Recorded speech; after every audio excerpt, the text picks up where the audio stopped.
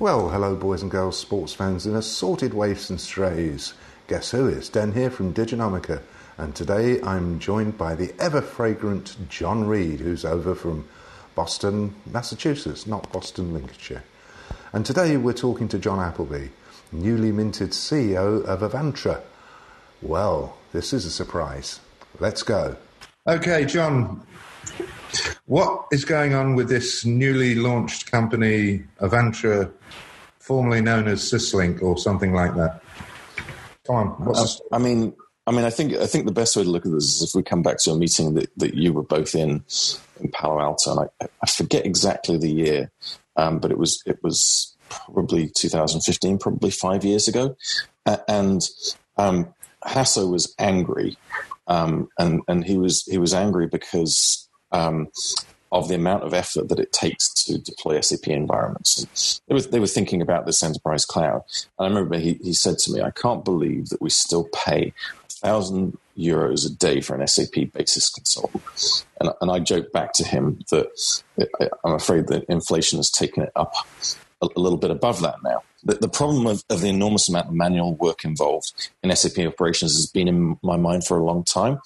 I mean, I did that work. I delivered work as a basis consultant many moons ago.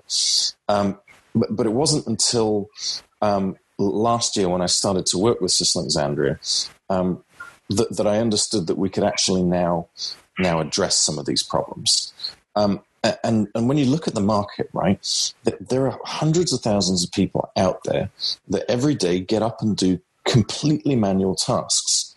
You know, they're producing audit reports. They're doing these things called daily checks, which are these Word documents that people produce every year.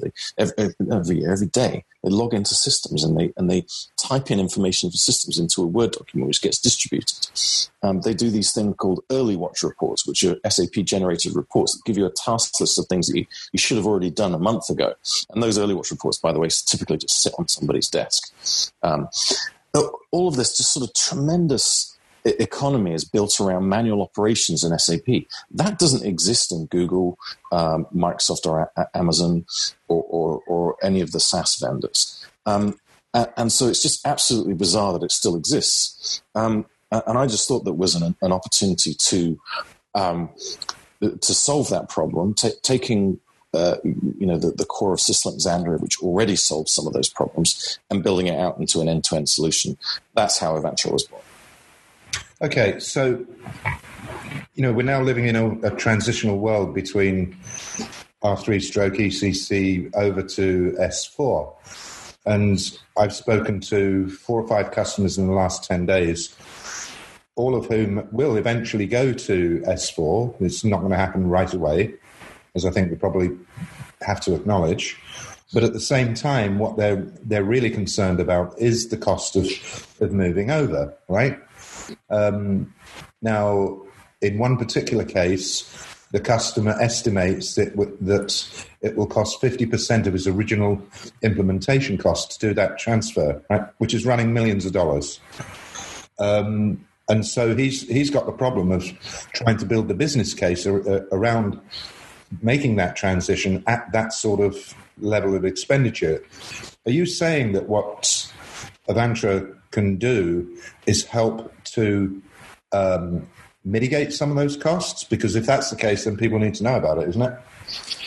Yeah. So what it does today is all focused on our 22 release. And that's 2020 February release that we just released, is all focused around run operations. So we automate a very large chunk of those things that people need to do on a day-to-day basis. That frees those people back up into the business to do some of the activities that you've just discussed. Right.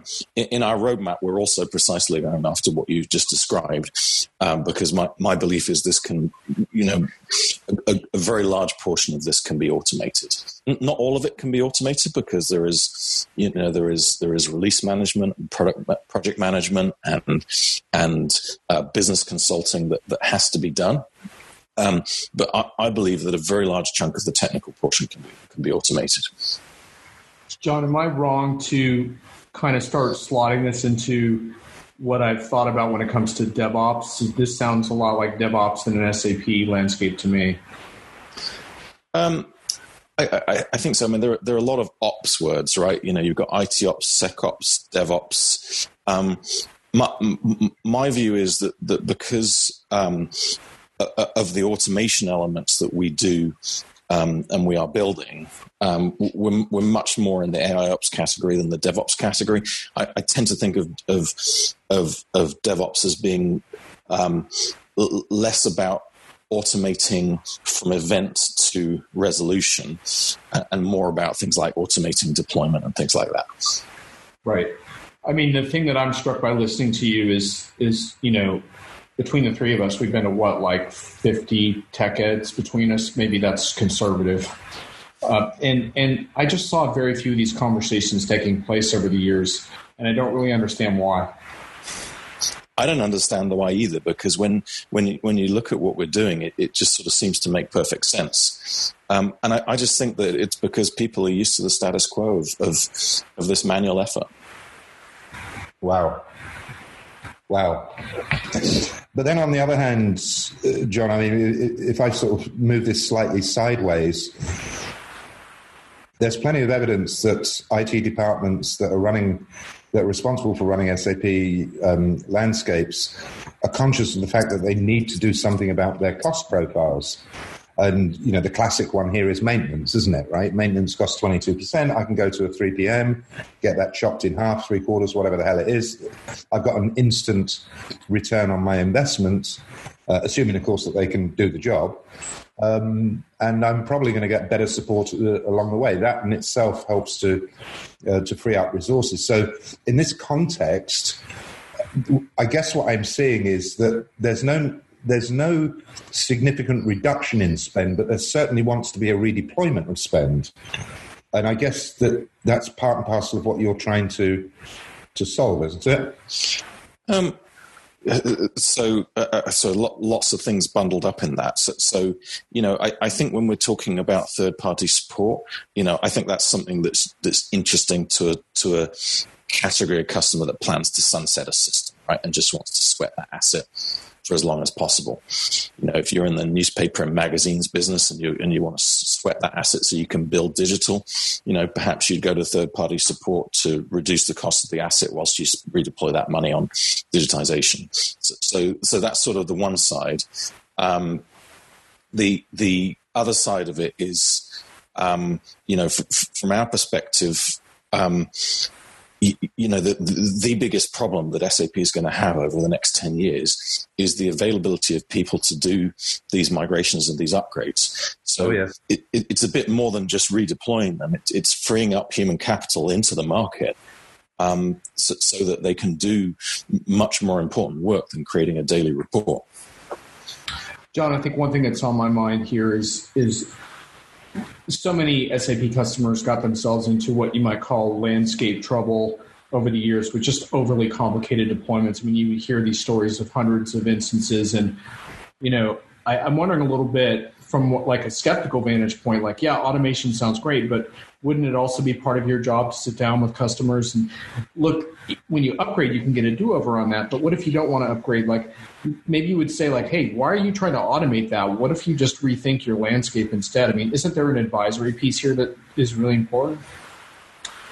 Yeah, there absolutely is, and that's that's not the problem that we're specifically trying to resolve, but there is, and you've just got to decide. So what tends to happen with SAP landscapes is they sort of automatically, unless you do anything, they sort of slowly sprawl, and the reason for that is that you have business drivers. So I want to do some reporting. Well, I need some business objects. So there we go. We've got another 10 SAP systems. Oh, we've now got some regulatory requirements because we're now shipping something that requires regulatory compliance. So now we need GRC and we need to do trade management, GTS. So now, well, that's another 18 systems. And then what happens periodically is you come along and clean them up. And you do a business consolidation project, and maybe you go down from 200 regional systems down to 40 40 systems in a global landscape, and that sort of resets the clock, and then the sprawl starts again. We're just trying to reduce the cost of running what you've got and improve the running what you've got, rather than think about those one-off activities. But those are absolutely valid things to do, particularly in the context of S4. Okay. So what kind of return on investment, if that's the correct approach, are you seeing typically among customers at this time? So particularly when you get to the larger ones, what we're seeing is that it typically pays for itself in the first year. That's typically what we look at. Okay. Maybe 9 months, but and for IT operations, that's pretty good. And by the way, I just think that's cost of entry for this market. Unless you're reducing cost to serve, it doesn't really matter what the functionality is. Our customers expect, dollar, what one customer described to me as green dollar cost reduction. What does that mean? Meaning that they're actually reducing the cost to serve. Okay. Cost of doing business. Well, that's some pretty happy talk around ROI and automation, John. But as a CEO, you're also going to get grilled a lot more too. So let's start there. What's the hardest part about working with your company? What's the hardest part about a project like this?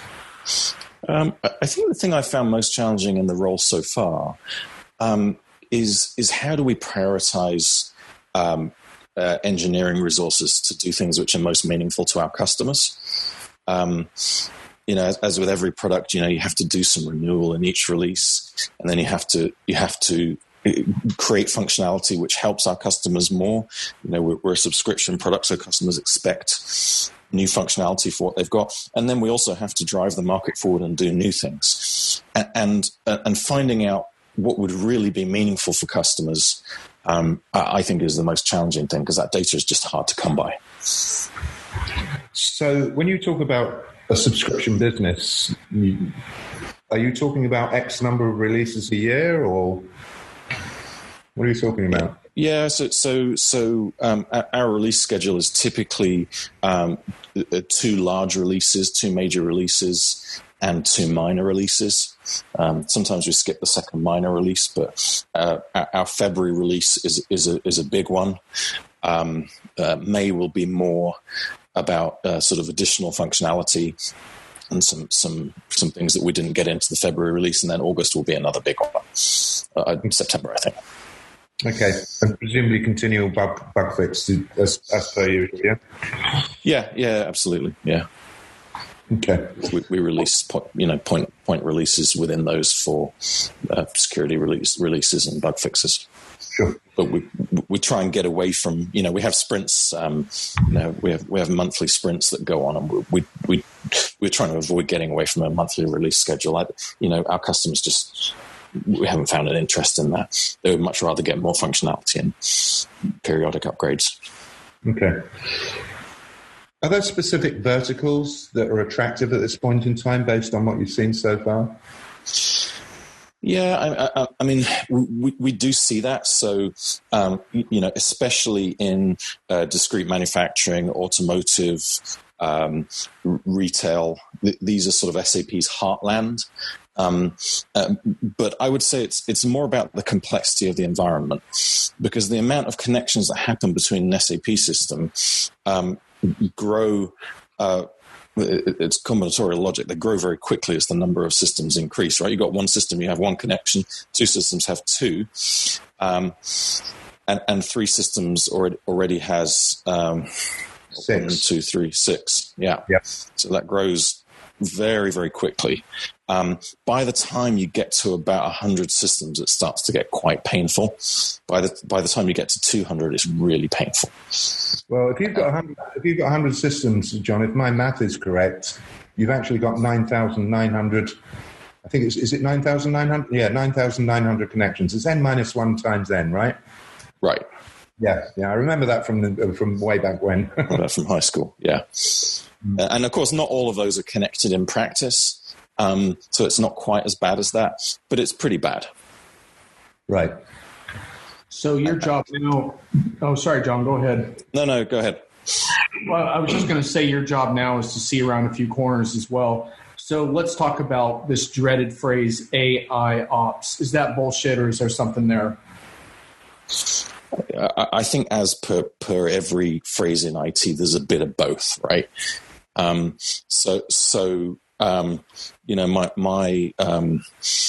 My computer science professor is a guy called Andy Hopper. Hey, Andy, if you're listening. And he once said to me, he said, AI is bullshit. Yeah, Vishal said the same thing as well to me recently.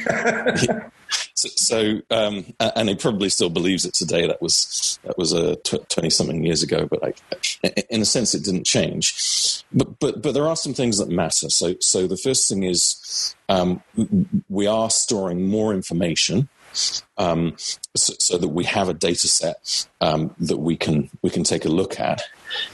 And then what we're doing is we are building out algorithms, and we have some already, that allow you to understand, based upon the events that happened in the past, what is the correlation for future predictor?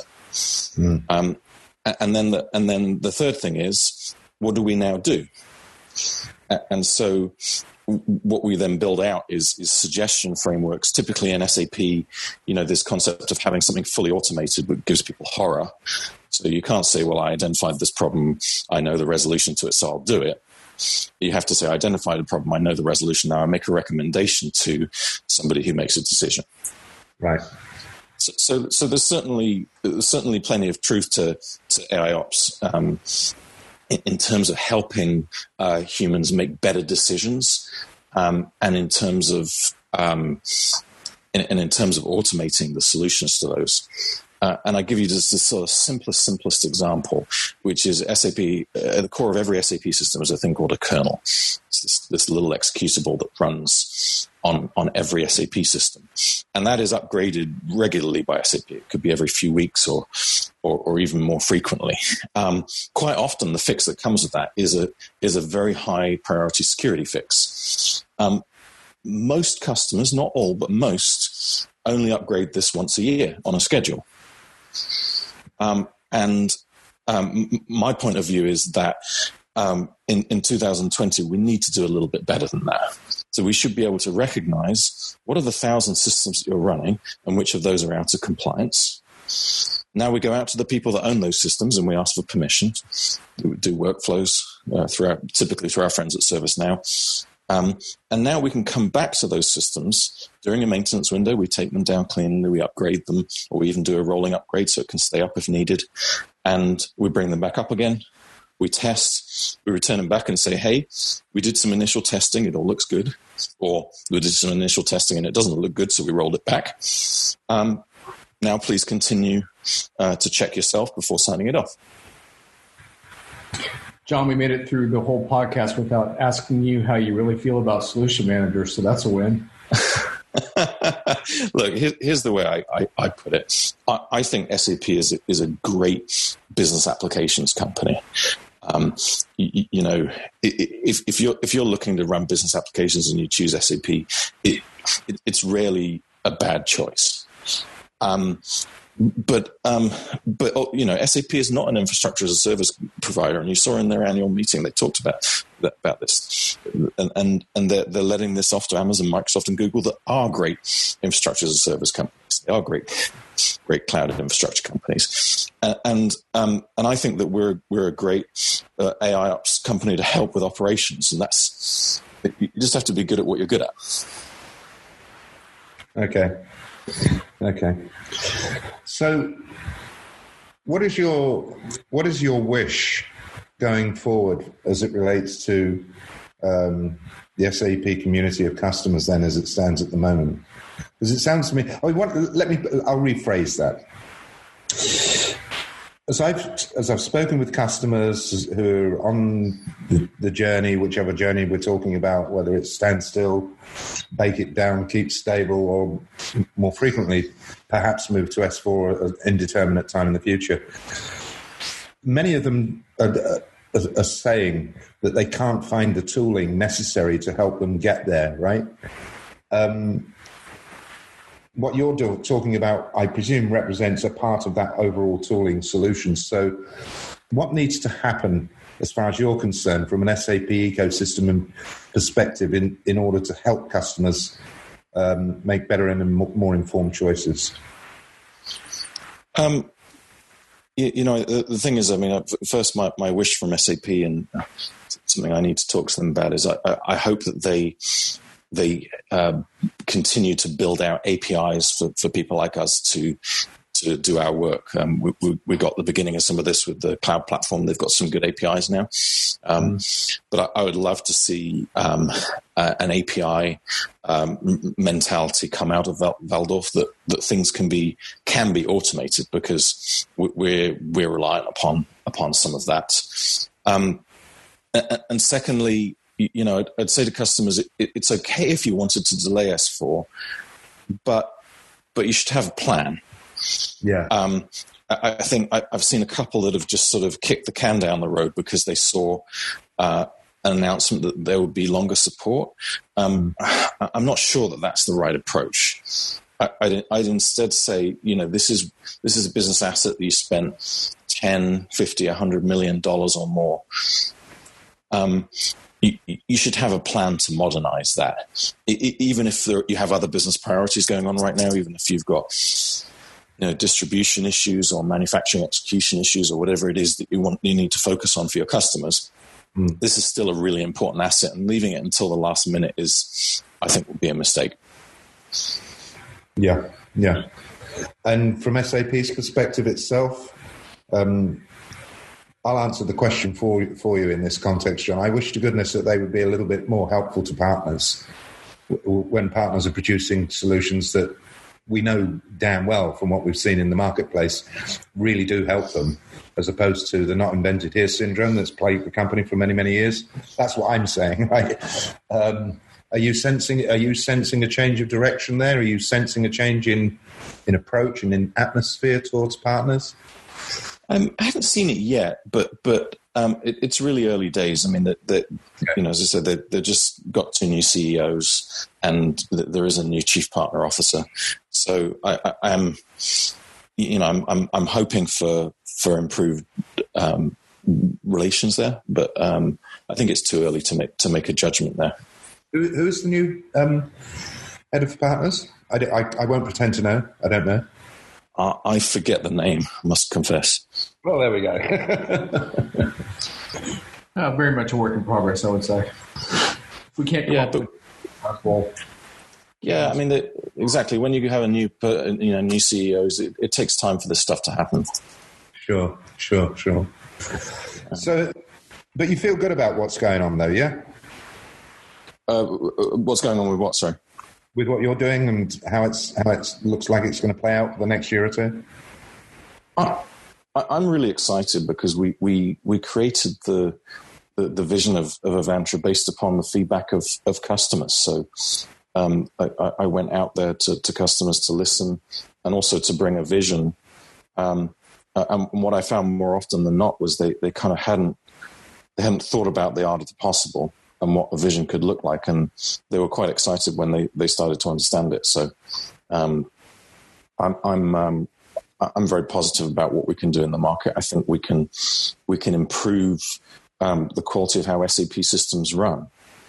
We can improve the business experience that provides. We can provide much better security and auditability of systems. You can have an audit report anytime you like. It used to be 10 years ago you had one audit a year. Now you get one a month. And we, I just think that that's something which is relevant to customers. And it's also not something that SAP itself is so focused on, and that's okay. That's some white space for us. So, John, I assume we'll be seeing you at Sapphire, which is a little more business user oriented. How would you frame what you just said for that audience? For that audience, I would simply say if you have a pain point that improving the reliability, auditability, and cost of your SAP system is important to you, then our solution is potentially interesting. If not, I'd like to know why. But yeah. What about the role of the SIs in all of this? I'm seeing great engagement from the SIs, and there are a couple of reasons for that. So first of all, they know that every board has got mandates around automation. So them bringing solutions that improve automation is good. Second, it helps them to improve margin because in most cases the SIs are service providers and they run our software for all of their customers. Okay. And lastly, they desperately want to redeploy these people into S4 because they've not got enough trained people in the market. So anything that you can do to help them get along that road is going to be valuable to them, I guess. Yeah.